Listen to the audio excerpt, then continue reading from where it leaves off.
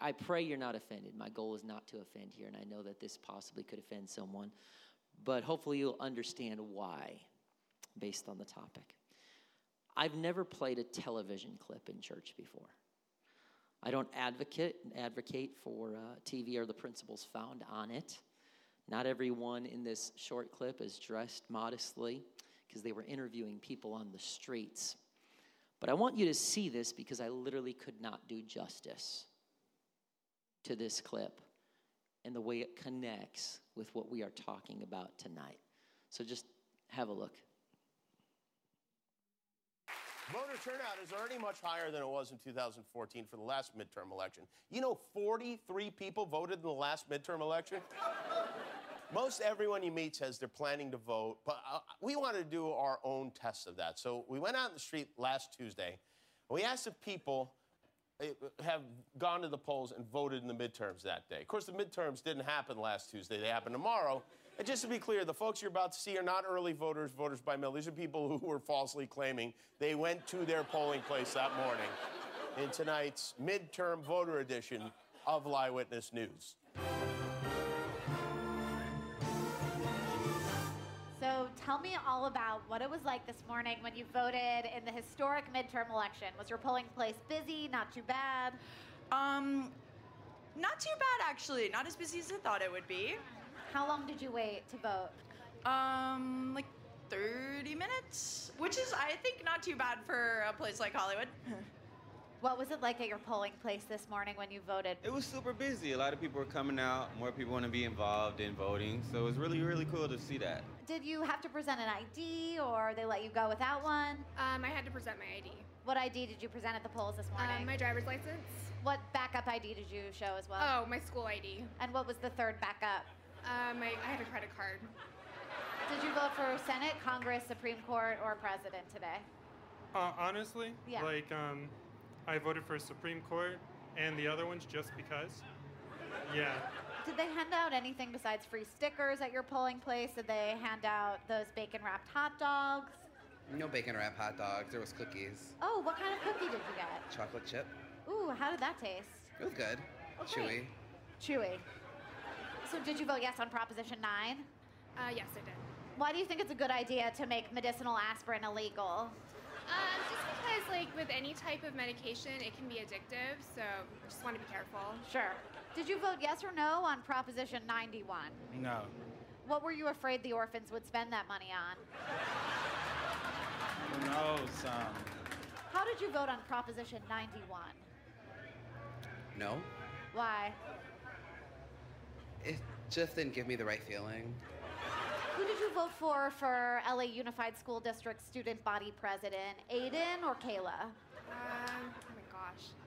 I think I voted for Aiden.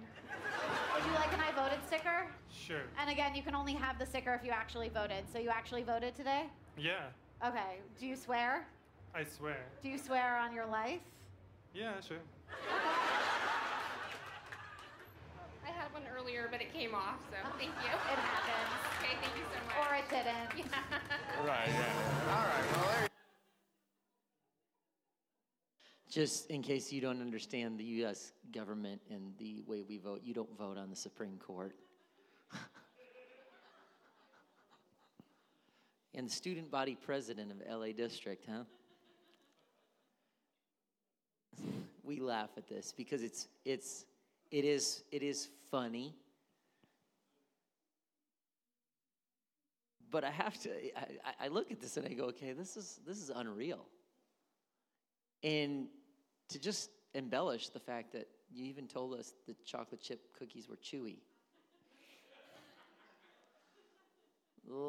How does lying get so deep in our blood that we can just not only answer one question, but the way lying works is you have to continue to lie to stay in character, to continue to complete that story, because it's never just one lie and then you stop. It always leads to another lie. And what happens is you get so tangled in the web that you feel like, I can't stop now. I can't tell the truth now because how would that make me look from everything I've said up to this point? And so what happens is we get into a very, very broken down system of lying over and over and over again. And we laugh, and of course I laugh too when I saw this clip. And that's why I had to show it to you, because tonight we're talking about this. Exodus 20:16, the 9th commandment says you must not testify falsely against your neighbor. Now, if I could put, every commandment we've put just one word on the commandment. So if I could put one word on this commandment, it would be lying. And so lying is not necessarily something that we can just laugh at. Of course, we all laughed at that because it was pretty ironic what they did. But lying is more than just a bad habit.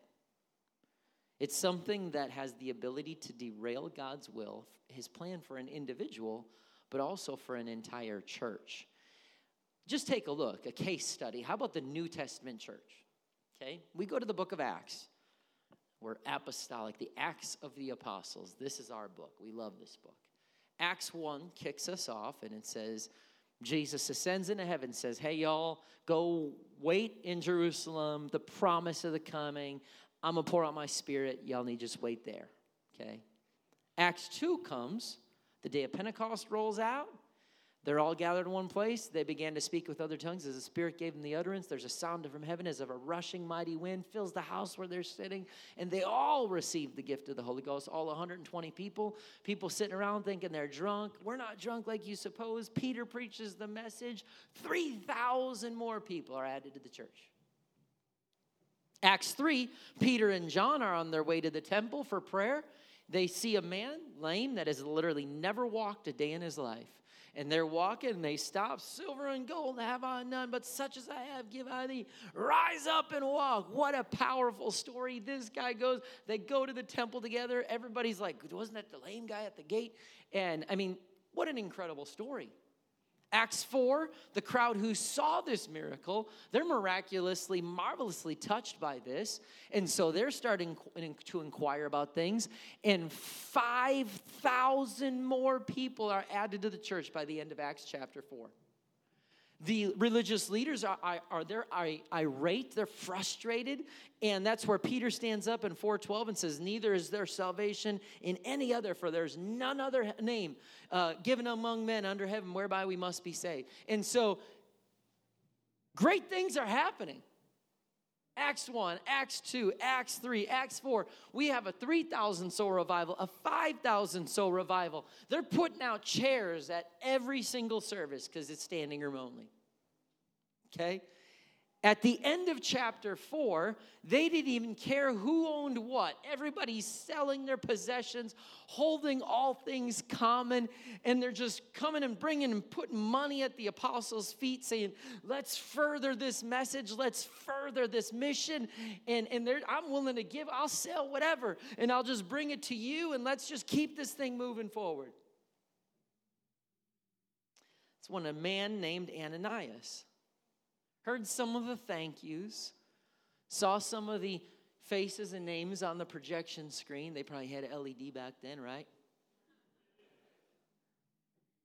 And he got to thinking, well, I got a parcel of land that I can part with. It's not that important. I can sell it and give away some of the money. Maybe I'll get some public recognition too. The church was blowing up with growth until this very moment. As we roll into Acts chapter 5, and it says, there was a certain man named Ananias who with his wife Sapphira sold some property. He brought part of the money to the apostles, claiming it was the full amount. What's that called? What's that called? The youth have music going, so I can't hear you. So, it says, he brought part of the money, claiming it was the full amount. With his wife's consent, I love that. Luke he's writing this. He's like, just so y'all know, she's in on this. She's not an innocent party. With his wife's consent, he kept the rest. Ananias brought the cash to Peter, set it at his feet, claimed the money was that's all he had made. The problem is he was lying. His wife is in on it. They did bring money, but they kept a stash at home. Now, Peter knew something was wrong because God told him so. And so verse 3, Peter says, Ananias, why have you let Satan fill your heart? You lied to the Holy Spirit. Now, you might think Satan filled his heart because of the money aspect, but the first thing Peter addresses is you lied. Because God never in Acts, he never commanded them to hold things common. He never said, I am requiring you to sell what you have and bring it to the apostles. We never read that. It was on their own volition that they said, I'm going to bring, now the tithe, we've already talked about that. The tithe is the Lord's, and that was expected. New Testament, Old Testament, that did not matter. But in an offering, he does not say, this is what you have to bring for offering. This is what you need to do. He did not command that. So they could have chosen to not sell the property. They could have kept all the money. That wasn't the issue. He says, you lied. He says, you lied to the Holy Spirit and kept some of the money for yourself. The property was yours to sell or not sell. There he goes. You don't even have to sell it, Ananias. Why are you putting yourself in this spot? After selling it, the money was yours to give away. How could you do a thing like this? You weren't lying to us. You're lying to God. As soon as Ananias heard these words, he fell to the floor and he died. And everyone who heard this was terrified. Rightfully so, right? If I'm like, oh, if you gave to the stewardship campaign, stand up to your feet. And all of a sudden somebody stands up. I'm like, really? You did? And the person just struck them, just died? You'd be like, you'd be terrified too. Make sure you follow up with your campaign pledge. Then some young men got up, wrapped him in a sheet, took him out and buried him. 3 hours later, she's at home. His spaghetti's getting cold. She's like, Ananias, he should have been back by now. I don't know what's going on. I'm going to run checking him. So she comes 3 hours later. She's like, has anyone seen Ananias? Has anyone seen my husband? And, the crowds gathered. They just watched what transpired. By the time they carried him out and buried him, they were probably just wrapping up the religious ritual. Okay? And she rolls up, and everybody's probably like, dude, hey, does she know? Do you think she knows? Please tell me she's got it now. Did someone text her? Somebody had to send her an inbox on Facebook. Did you live stream that? So she walks up. Anybody seen Ananias? They're like, it's not my place to tell her. So she doesn't know what happened. Peter asked her, hey, heard you sold some land. And I got a question. Was this the price you and your husband received for the land? He gives her a chance. I find that interesting. Where do you think Peter learned that from? How about from God when he shows up, Adam and Eve? Who told you you were naked? Where did you eat the fruit? Cain, where's your brother Abel? God just seems to always give us a chance.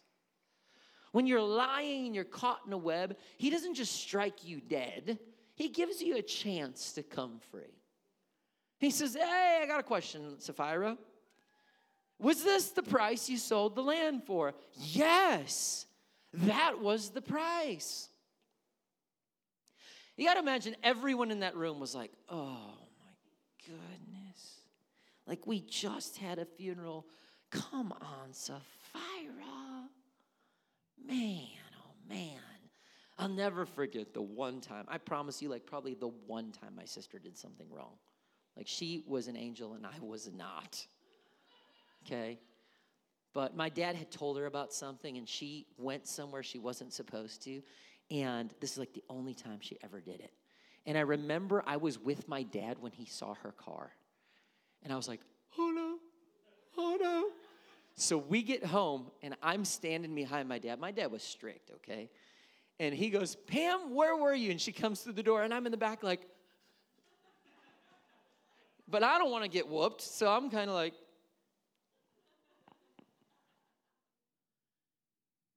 and Pam was not 100% truthful. She can knock me out for this later. I mean, I'm not even lying. This is probably like the only, that and she hit me in the head with a hairbrush one time, but I did deserve it. But she got in trouble for that, so that was funny. So I'm like, I was the one, so I'm like feeling bad because I'm like, oh, and I'm trying to get her attention. And my dad's like, I saw you. And I'm like, oh, I was with him. I wish there was something I could have done. But that's probably how these people felt. You know, they're watching her and they're like,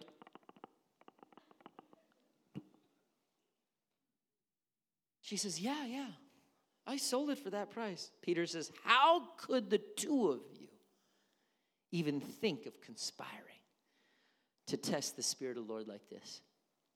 The young men who buried your husband are just outside the door. They're going to carry you out too.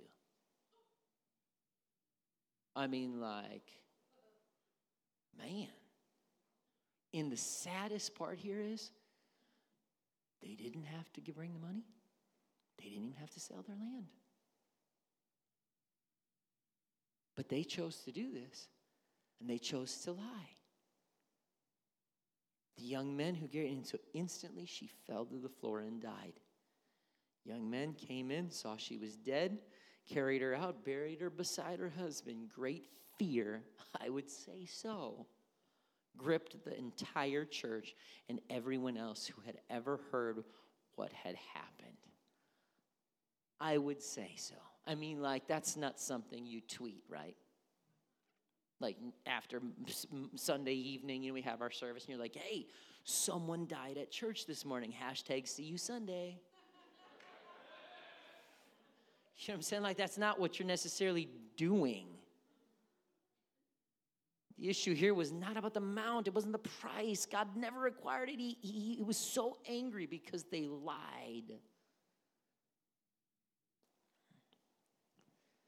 God went and slammed the brakes on this revival that was transpiring in Acts. I mean, like Acts 1, Acts 2, Acts 3, Acts 4. All of a sudden, oh yeah, now let me tell you a story about a guy named Ananias. Like, he literally slammed the brakes on this revival because he's more interested in having a holy church than a huge church. And I feel the same way here at Refuge Church. Like, there's certain topics I can stay away from, but if Scripture addresses these topics, I can't stay away from them. I have to address them. And we will never be holy unless we are first honest with others and with ourselves. Because if we cannot be honest with our own selves, we will never even realize our need for a Savior. The young men around Simon Peter didn't know what to do. They hoisted Ananias up, carried him out. Then Sapphira came in. She hadn't seen him, and so now they're carrying her out. But when Peter gave her the chance to break the cycle of lying, notice I said break the cycle of lying, because it is a cycle, and it is something we can hand down to our children. Because when our kids hear us talk to other people and embellish things, or we have conversations with people, our kids, if we say, hey, did you, or if the officer pulls us over and say, were you speeding? No, officer, I wasn't speeding. And they go, yes, you were, you're lying. Everything that we do teaches our kids something. And in this instance, they can learn, well, it's okay, situational lying's all right. Because one lie always leads to another lie. And in order to continue lying to yourself, you have to keep lying, because you have to keep saying, well, I got myself into this and I got to keep lying so I don't get caught. But yet, you're always going to get caught. So Peter asks Sapphira about this, and she lies and she dies. And this story is kind of like a palm tree in Canada. It's a bit out of place. The church was born. It was growing. Revival is spreading. And all of a sudden, God slams on the brakes to tell us a story about a man and his wife who dies. And it wasn't for adultery, wasn't for murder, wasn't for idolatry. It was for lying. And so I know that when we look at things, when we say, well, yeah, murder, my goodness, a little white lie, come on now, that's not murder. But it seems like God values integrity and honesty quite a bit. As far as we can tell, this is the first and last time someone in the Bible dies for lying. But this story is inscribed in Scripture because God wants us to know He demands honesty. Not just honesty to yourself, to Him, but to others. Because if He says, I'm putting my Spirit inside of you, you're my church, you're my bride. All right? I would be utterly ashamed if my bride just went around lying to everybody. I'd be going, that's not the truth. Why are you saying that? I'd be so, because really, she's a reflection of me. And you're a reflection of Jesus Christ. And when you're walking around saying, oh, yeah, I go to church here, I'm a Christian, and then people hear you embellishing and lying, they're going, I don't want nothing to do with the God that you serve. You're a liar. So God wants honesty, and He wants honesty not just when, like this, He wants honesty when we're selling our car. Oh, yeah, there's no issues with it, and you know that it's leaking like a sieve oil. And you went down and wiped it all around with a rag and put some caulk on it and said, well, we're good. Don't tell people it's all highway miles if it's not highway miles, okay? I mean, like, this is just honesty. When we're filing our taxes, well, they paid cash for that, so I probably don't need to record that. Really? Be honest. When we're telling stories. Yeah, the other day, man, I was at the gym. I threw up like 300 pounds. Well, it was like 103 times, and I just added it together. We can worship for an hour straight on Sundays. But if we're lying Monday through Saturday, we are not living a life of holiness.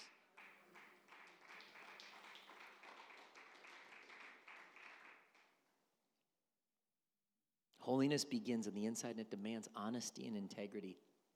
The psalmist looked through the clouds and asked this. He said, who may climb the mountain of the Lord? Who may stand in His holy place? Only those whose hands and hearts are pure, who do not worship idols and never tell lies. I don't know about you, but we say, it's a lie. It was a little white lie. What do you want me to do? I embellish a story. It's not a huge deal. And people, if you were to say, I mean, we watched, that's why I showed that clip. Most people don't think it's a big deal to lie. Oh, that's not sin. Yeah, I guess it could be. Like, is it okay to murder? If you go to the streets and say, is it all right to murder someone? Most people are going to be like, you don't murder someone. But you go out and say, have you ever lied? Would you lie? Oh, yeah. It's not that big of a deal. But it is a big deal. It is a big deal. And look at this scripture when he says, who may climb the mountain of the Lord? Who may stand in the holy place? People who never tell lies. It talks about the purity of heart. But I want to be in the presence of God forever and ever and ever. I want to be in His holy place. I want to stand in His temple. I want to be in His, I want to experience the fullness of who He is. And scripturally, it doesn't appear that I can do that if I'm a liar. Deceit has been around for quite a while. Cain lied about killing Abel. Abram lied about Sarah being his wife. Then his son Isaac lies about Rebekah being his wife. Jacob lies about it's handed down. Being Jacob, when he worked to trick Esau, Peter lied about knowing Jesus.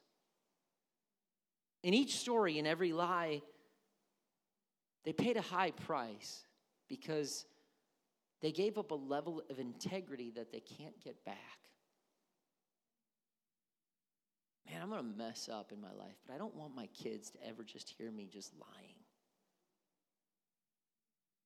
I mean, because when we do that, we invest something in our kids that says, under the right circumstances, it's all right to lie. And it's not. The Old Testament prophet Isaiah spoke this to Israel on behalf of the Lord. Isaiah 57, 7 and 8. You have committed adultery on every high mountain. There you have worshipped idols and have been unfaithful to me. Well, they've already broke a couple commandments already. We've already talked about adultery. We've already talked about idolatry. They're already broken. They're all on their way. You have put pagan symbols on your doorposts behind your doors. Notice what he's saying there? There are things going on in your private life. What is he saying? You're doing things behind your doors, behind closed doors, things that are not in the open that people know about. But he says, I'm talking to you, my people. You're doing things behind closed doors, but I know. You've left me and climbed into bed with these detestable gods. You have committed yourselves to them. You love to look at their naked bodies. Okay? They're in a bad place. And you jump down to verse 11, he says, are you afraid of these idols? Do they terrify you? Is that why you have lied to me? Wow. Just in this one passage, they're just breaking one commandment after another. Committing adultery, idolatry, lying. And he's saying, you're in a terrible place. And here's why I know you're committing adultery, you're committing idolatry, and you're lying to me. And forgotten by me and my words, is it because of my long silence that you no longer fear me? Now I will expose your so-called good deeds. None of them will help you. Let's see if your idols can save you when you cry to them for help. Why? A puff of wind can knock them down. If you just breathe on them, they fall over. I love that. He had to just kind of knock on the statues that they were worshiping. Whoever trusts in me will inherit the land and possess my holy mountain. God is addressing them for so many things, but he specifically calls them out for lying, among other things. You see, in order for you to truly fall away from God, now I know we could sit here and say that'll never happen. But I've watched my dad teach Bible studies for decades. I was in youth ministry for a really long time, now pastoring a church. And I wish I never saw anybody walk away from God. But there's been hundreds and hundreds of people I've seen walk away from God. And when you're in love with God and he's done great things for you, the only way that happens is you have to lie. Either the sin of lying to someone else, or you begin lying to yourself. That's the only way that you can let go of something powerful you had with God. And unfortunately, I've seen people do this. You begin to convince yourself that what you're doing is not that big of a deal. Or letting go of that thing is not that big of a deal. And so we start to lie to ourselves to try to convince us that I can ease my conscience, go a different direction, and still be okay. And Paul actually writes about this. He says in the last days, let me tell you about some of the things in the last days. 2 Thessalonians 2, he says, this man will come. He's talking about the devil and the false prophet. And he's saying, this man will come to do the work of Satan with counterfeit power and signs and miracles. He will use every kind of evil deception to fool those on their way to destruction because they refuse to love and accept the truth that would save them. So God will cause them to be greatly deceived and they will believe these lies. Notice the verbiage in this passage. Words like counterfeit, deception, lies. Satan is the father of lies.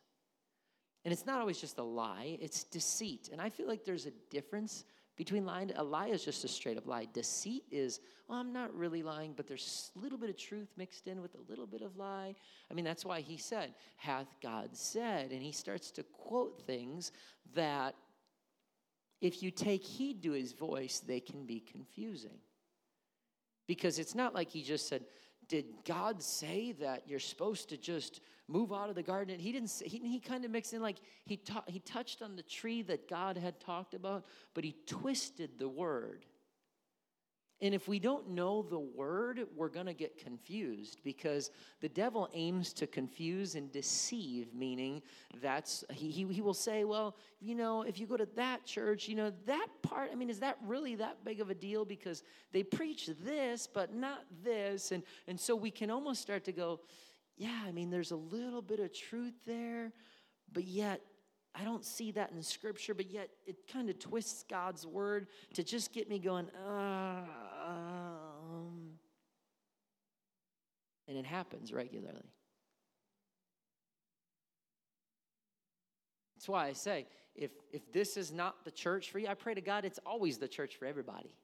But if you say, you know, I'm going to go find a new church, make sure that every word that is being spoken in this pulpit is lining up Scripture, line, and verse, that it's in the Bible. Because if it's not, you can sit there long enough and start to believe a lie. Again, I'm not trying to knock any others. There's great churches all over the place, and I'm not foolish enough or prideful enough to say, this is the only church in the area that preaches. Like, no. But if you're going to go somewhere, make sure they're preaching the word. Because Satan's goal is to deceive. And this passage also sheds light on how do you avoid being deceived. Verse 10, he says, hey, I'll tell you, use every kind of evil deception that leads their way on their way to destruction. But then look what it says. Look how it ends. Because, why? How did they get here? Why are they heading toward destruction? Because they refuse to love and accept the truth that would save them. I don't want to be headed toward destruction. If I'm a person, leave that up, please. If I'm a person that doesn't tell lies, that's one of the things he's looking for me to be able to stand in his presence, like we just read the psalmist said. But believing a lie will lead me a totally opposite direction, to destruction. And the only way that I'm going to avoid destruction is I have got to fall in love with truth. And truth is truth no matter what society says. And oftentimes truth will say things that is completely 100% clashing with what society is saying. And so you start to feel like a kind of odd and strange because you're not fitting in certain circles, whether that's school, college, university, work, employment, whatever, family, whatever that is. But my goal is not to just fit in on a workplace or fit in a university or fit in a doctoral program. My goal is I always want my life to align with what is truth. But in our quest sometimes to fit in with all of the different circles that we have to step into in this world on a regular basis, we can actually start to try to believe a lie and convince ourselves of something other than truth because of the fact that standing for truth is often very difficult because it's countercultural. Hear me when I say, the best way to avoid destruction is to embrace truth, to wrap your arms around it, hold it tightly. And when people come and try to get you to question every wind of doctrine and, oh, you think that's true? You think that's a big deal? I don't think that's necessary. When I had friends growing up that every time we had a conversation about the Bible, it was always about, is it really necessary? Do you think that's really the case? I don't really know if that's a big deal. Yeah, but do you say this? And there was a pattern, and there was never anything about, I want to be deeper. I want to grow with God. I want to know God. I just want to go places I've never gone in Him before. I desire to. When I would hear the pattern of what I just said, I would isolate. I would cut myself off from that person because I knew that they were heading toward a dangerous place. And I wish I could tell you, oh, I was so wrong, they didn't. But I can use examples. If I could name names right now in my head of people that started with these conversations. Somebody comes to me with a genuine question, I will sit for hours and we'll look at Scripture. I had someone come to me once and they wanted to know all this information. I wrote this whole long thing so they could study it out for themselves. I handed it to them. They started laughing. Didn't read it and left the church months later. Why? Because to me, it's not about just, well, what's really necessary? How close to the line can I get and not fall off the edge? It's not about that. It's about the fact that what does God say? What does thus saith the Lord? What does the Word say? I want to wrap my arms around that, and I want to embrace that. And on the days where I feel like I'm standing alone and everybody's whispering about me and people are saying, you think that's really necessary? You're old-fashioned. You're this. You're that. I want to embrace that truth and say, God, this world is not my home, and I one day want to stand in your presence. I don't want to lie to myself. I want to embrace what's true no matter what anybody around me says. God, I want to love people. I want to have compassion for them. I'm not trying to be judgmental or prideful, but I want to stand for truth always. Always love truth and never let it go. Yeah, but what is truth? It's the Word. It's the Word. Truth is not dictated by school boards, presidents, Supreme Courts. Truth is the Word. And if God's Word speaks and makes something clear, everybody else can say, that's not really clear, that's not really needed. I'm not going with them. I'm going with the Word. And as I close tonight, God is not only calling us to be honest with one another. I certainly hope that we're a reflection of Jesus Christ. The Bible says, let your yea be yea and your nay be nay. If you say, hey, are you going to be here at such and such a time on this date? I don't want to have to say, I swear to you, I promise, I'll give you my word. Like, I'm just going to say yes. And I want you to be able to walk away and go, yeah, hey, he's meeting me over there Tuesday at noon. And never think again about whether I'm going to be there. I want my word to be my bond. I want people to know that's an honest man. Not only for my own benefit and what I invest in my legacy that I leave my children and that they will be honest people, but also, I'm telling you, my kids, that is one thing. I will have grace in a lot of ways. But early on, if my kids lie to me,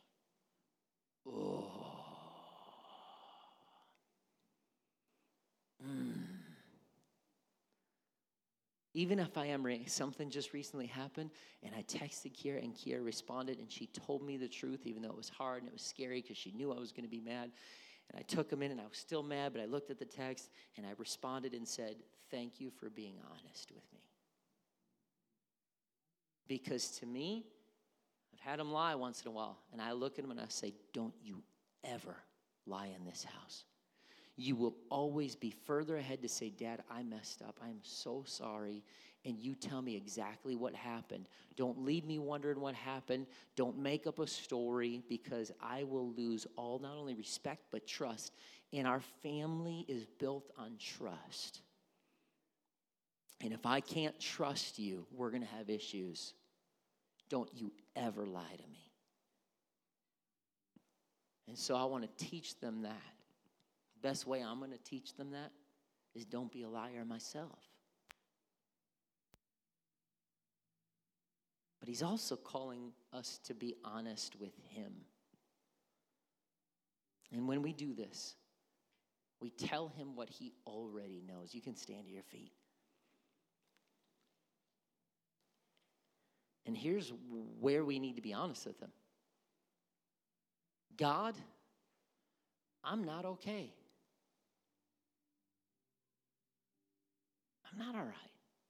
I can't do this on my own. I can't go through this life by myself, on my power, my wisdom. Like, I need you, God. I needed you yesterday. I need you today. I need you right now. I'm going to need you tomorrow. And when we're honest with him, that's when he can heal us and he can save us. But a lot of people in this world, I'm fine, I'm a good person, I don't need God, I don't need any of your religious mumbo jumbo, I don't need the word. Like,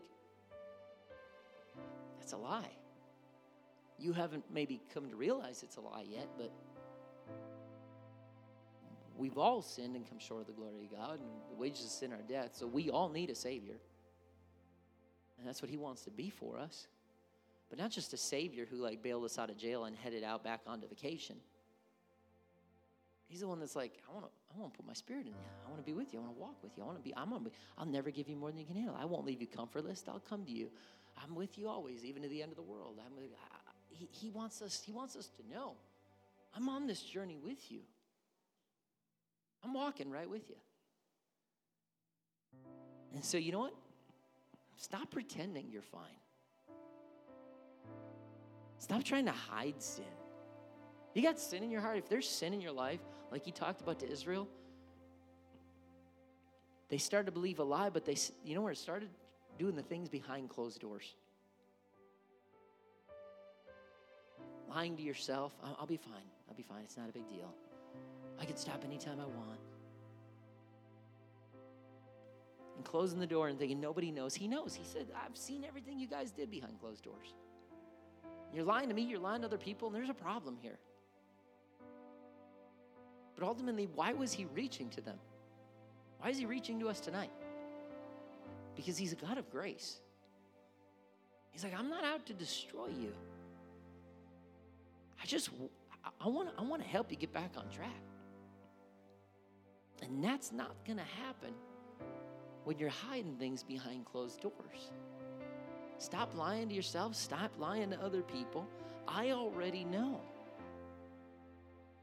But I'm not fine with it. Bring it to me. Let's get this taken care of. You know, we'll sometimes say, God, give me the strength to be an overcomer. He already did. He already did that. So then I need to go, okay, then why am I living like this? Well, because there's something in me that I keep checking myself back into this. And I got to say, no. I'm done. I'm done. Today, I'm done. God, I'm not going to lie to other people, but I'm not going to lie to you, but I'm also not going to lie to me. And Lord, I need you. I need you right now. I need your strength. I need your mercy. I need your grace. I need your blood to wash over my heart, mind, soul, and spirit. I need your spirit. I need you to lead and guide me. I need you. I need you right now, Jesus. And so I'm inviting you, if you're ready, to just be honest with God about where you are. Stop hiding. Stop pretending like you're fine. Stop pretending like it doesn't exist. Okay, find a place to pray and be like, God, I need to be honest with you. Here's what I'm struggling with. He already knows anyway. But there's power in confession and in the spoken word. So I invite you to just begin to find a place to pray and to be honest with him and with others tonight and determine, no matter how hard it is, I will always live in honesty and integrity. I refuse to lie, fabricate, embellish. It's not going to be who I am, especially when it comes to myself and to God.